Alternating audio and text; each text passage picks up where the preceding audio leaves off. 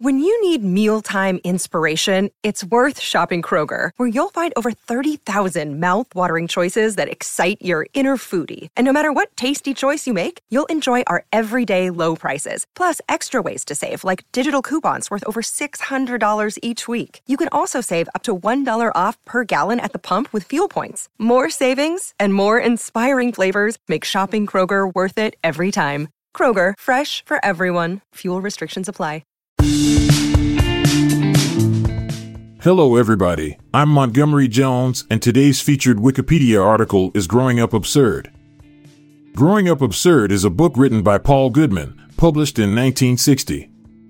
The book delves into the social and cultural issues prevalent in America during the 1950s and early 1960s.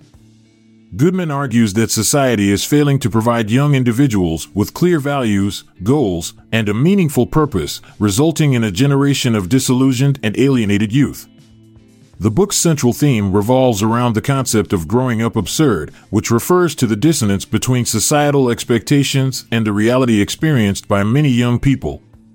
Goodman argues that institutions such as the family, education, and work fail to prepare young individuals for the challenges they will face in adulthood. According to Goodman, the American economy is structured in a way that does not allow individuals to fully engage in meaningful work and become active participants in society. He suggests that capitalism promotes consumerism and conformity rather than fostering personal growth and fulfillment.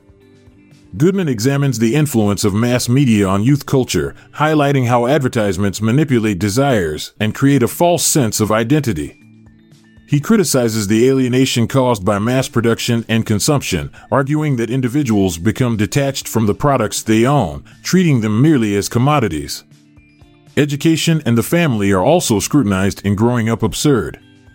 Goodman suggests that schools, instead of nurturing critical thinking and creativity, focus on producing obedient citizens and perpetuating societal norms. He further criticizes the family structure, suggesting that it restricts personal development and stifles individuality. In response to these issues, Goodman proposes a need for social change based on individual liberation, where people are encouraged to develop their unique selves and work towards fostering a cooperative and egalitarian society. He argues for a reevaluation of societal values and institutions, encouraging individuals to engage in meaningful work that aligns with their passions and values rather than succumbing to societal pressures. Growing Up Absurd received both praise and criticism upon its release. It resonated with many young readers who identified with the book's central message, and it became a significant work within the counterculture movement of the 1960s. However, some critics accused Goodman of oversimplifying complex social issues and failing to provide concrete solutions. In conclusion, Growing Up Absurd by Paul Goodman explores the challenges faced by young people in a rapidly changing society. It critiques the systemic failures of institutions and calls for societal reform to address the alienation and disillusionment experienced by the younger generation. I'll be back this time tomorrow with another featured article. Thank you for listening. This podcast was produced by Classic Studios with information sourced from Wikipedia.org. We donate to the Wikipedia Foundation,